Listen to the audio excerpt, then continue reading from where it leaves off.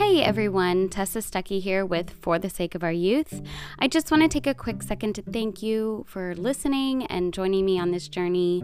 This is a really scary world that we live in, and being a parent is, without a doubt, the hardest job in the world. I am a mom of 4, I'm a therapist, and now I'm an author. I'm so excited to announce that my book, For the Sake of Our Youth, was recently published in April. You can find it on Amazon or barnesandnoble.com. As a therapist, I get this amazing advantage to hear what's going on in today's world for our youth, and I just can't be quiet about it. To understand what's going on in today's culture and how it's affecting our kids' emotions. And I hate to be the bearer of bad news, but it's not looking good. I have always said that I could talk about this forever, so much so that I could write a book about it. So I wrote the book about it, but I'm not done talking. So here we go. Ooh, also, sorry. If you're liking what you're hearing, go ahead and subscribe so that you get updated whenever there's a new episode that comes out. Maybe even leave a review. That would help other parents find this podcast easier. I would really appreciate it. Thank you so much. Also, if you want to follow me on Instagram, you can find me at The Mom Therapist. For more information, go to www.tessastuckey, that's with an EY.com. Hey, welcome to my, I cannot talk today. Hey, welcome to part 2 with my interview with Chris McKenna of ProtectYoungEyes.com. If you listened to the first episode, you already know that I was trying to be all savvy with technology and record this episode while doing an Instagram live at the same time, and that did not pan out very well as far as sound goes. So I'm just going to go ahead and apologize for the sound of this episode is no bueno. It goes in and out from sounding like we're right there in a studio to sounding like he's on speakerphone, on my phone. So I am sorry, but I don't want you to miss this interview just because of my lack of, being a tech person, because of my lack of being smart and recording this separate.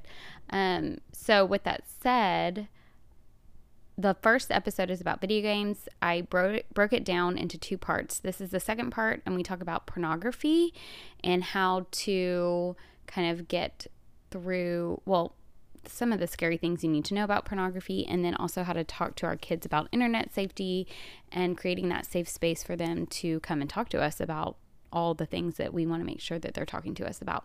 So it's still really good information. I apologize for the technical difficulties, and I hope that you're able to get through it. If you're not able to get through it, don't worry. You can go to my Instagram at The Mom Therapist and find the entire recording there, because that's the whole reason why it didn't record very well on here. So go to my IGTV section and look for my recording with Chris McKenna of ProtectYoungEyes.com. I think that whenever I tell parents, and I think I'm up to date with it, but that the average age for kids to see porn for the first time is 8 years old. Is that the current age, the average age? Do you know? It's so hard to know. Yeah. Let's agree that whether it's 8 or 9.1 or 8.8, too early. Yeah. And so when I tell people that, I always get a reaction like, "Are you serious?" And like, yes, like that's what's going on in this world that our kids are growing up. And Childhood 2.0 really does help with that, with explaining a lot of that and the way the teenage girls are talking about it and the teenage boys are talking about it. But I wanted to get your insight too, because I know you feel passionate about blocking porn and helping create some parameters around like this free, easy access porn that our kids are stumbling on. Yeah, it's a topic that I'm so comfortable talking about. And so that's for a lot of different reasons, but I could talk about pornography for hours. Yeah. And that's really the comfort that I want parents and caring adults to have with it. Yeah. A lot of times I'm asked the question, Chris, what's the right age to talk to my kids about pornography? And what often happens is what you come up with is what's the age when I think my child is first going to see it, and then that becomes the answer to the question. So if I think that my kid is going to first maybe see pornography around age 10, I'll say, well, I should probably start talking to them about pornography around age 10. Yeah. What I say to parents is whatever number you have in your head, subtract 2, and that's the right number. Well, I would think that a lot of parents think around like 14 or 15. Yeah, whatever it is, it's late. Yeah, whatever number you have, it's too late. Yeah. And they're ready before you are, so talk about it. I want it to be a normal conversation. Yes. I want it to be something that kids can say freely and openly around you, right? And I sometimes use the phrase, make porn the norm, and parents freak out when I say that. Like, make porn the norm. Like, no. I'm not saying as a practice, but I'm saying as a topic. And in fact, at 12 o'clock Eastern here in 33 minutes, I'll be doing a 30-minute free webinar through our website on pornography. I love your free webinars too. Like, anyone who is listening to this or is watching on Instagram right now, you need to make sure you sign up for the free webinars, because Chris just educates us on all different topics. So today you're doing porn. It's pornography is watched by boys and girls, right? It's just breaking through that stereotype that this is just a guy problem, because as you would have seen in the movie Childhood 2.0, is that even if the girls aren't watching it, they know the boys are, and then they sort of become the recipients of all of this distortion, right? The one girl who talked about she was with a boy in a hooking up kind of situation, and she was like, what the heck is going on? Because of what he had seen in pornography is what he thought was normal behavior, right? So anyway, if people follow us on Instagram, they've seen very clearly that we want it to be a normal conversation. I want it to be something that kids can just walk into the kitchen and say, just say the word. That my daughter, when she was 12, saw Andrea and I kissing in the kitchen, and she jokingly said, oh, that's pornography, knock it off. And jokingly was able to say that to us as a 12-year-old. And to me, that's a win.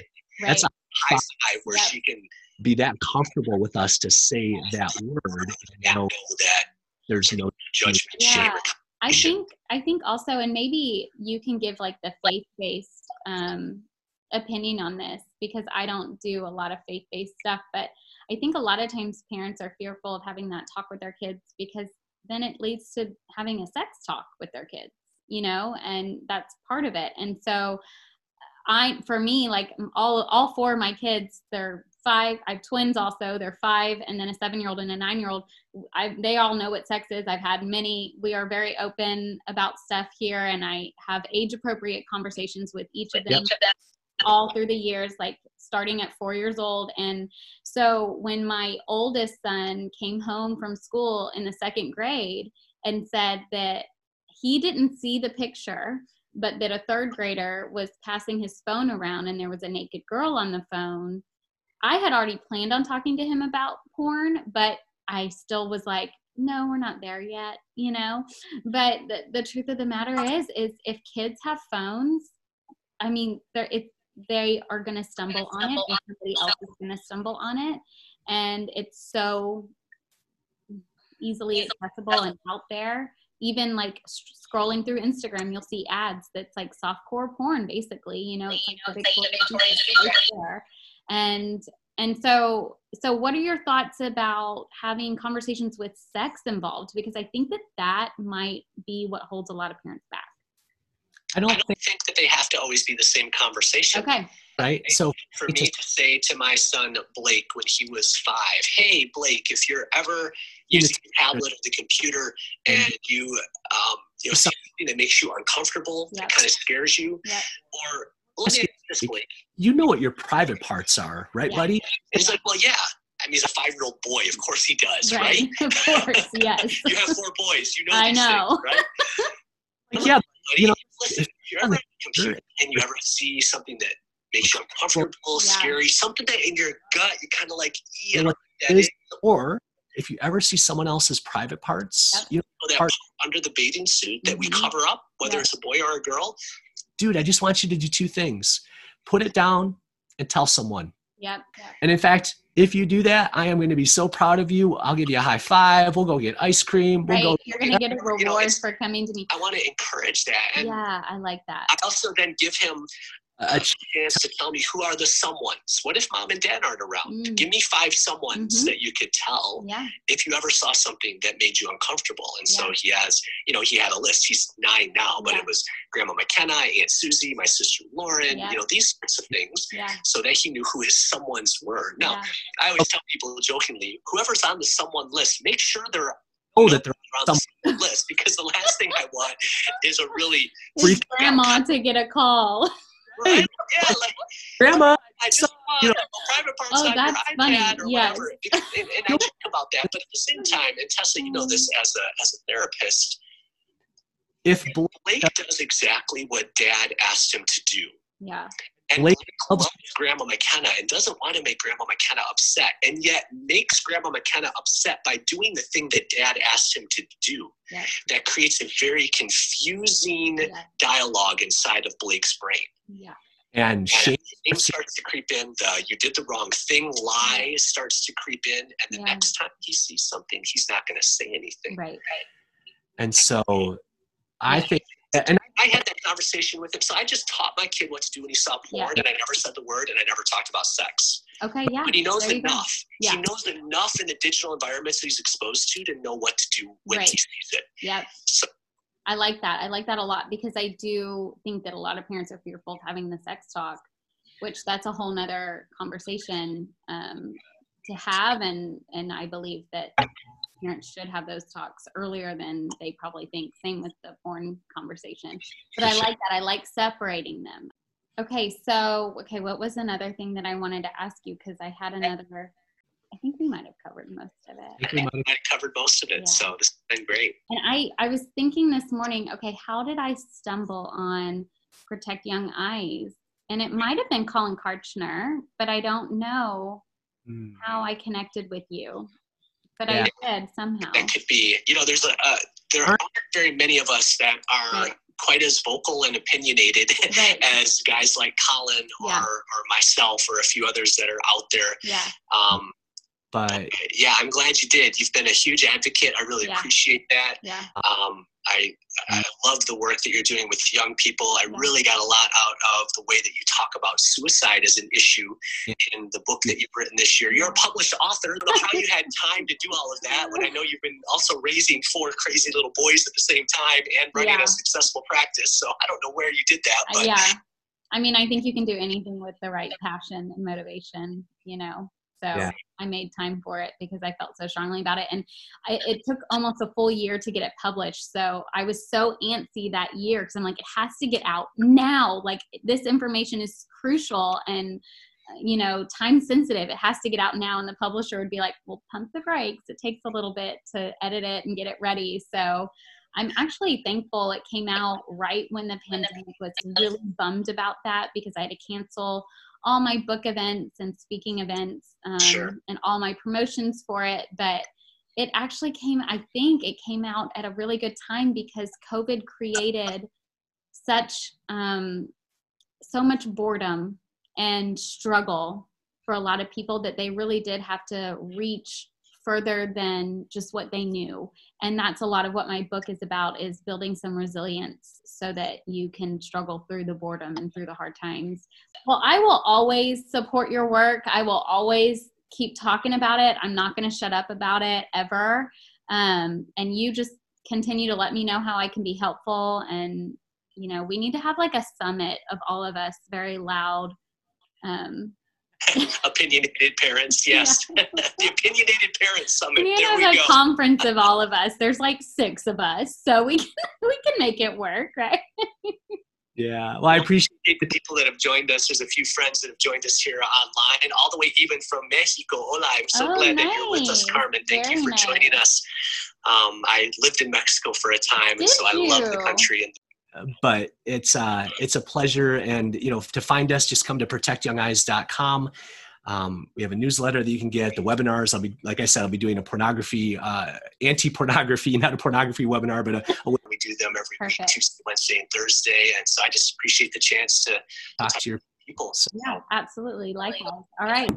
So the Instagram Live will be saved to my Instagram, and I'll send it to you so you can share it too.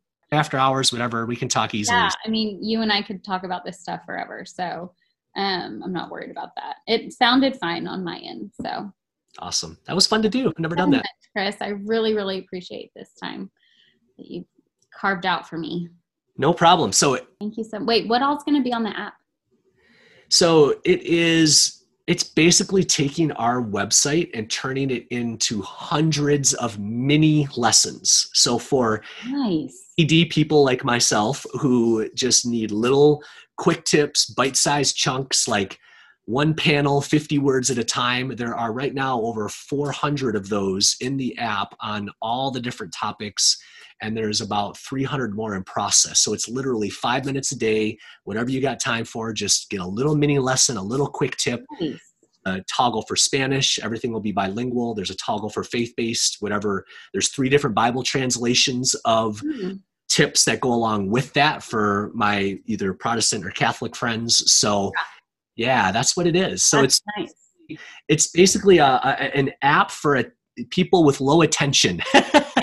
A little bit more simplistic, but tons of information. So is that it'll cost something, and then do people become a member to get that? Okay.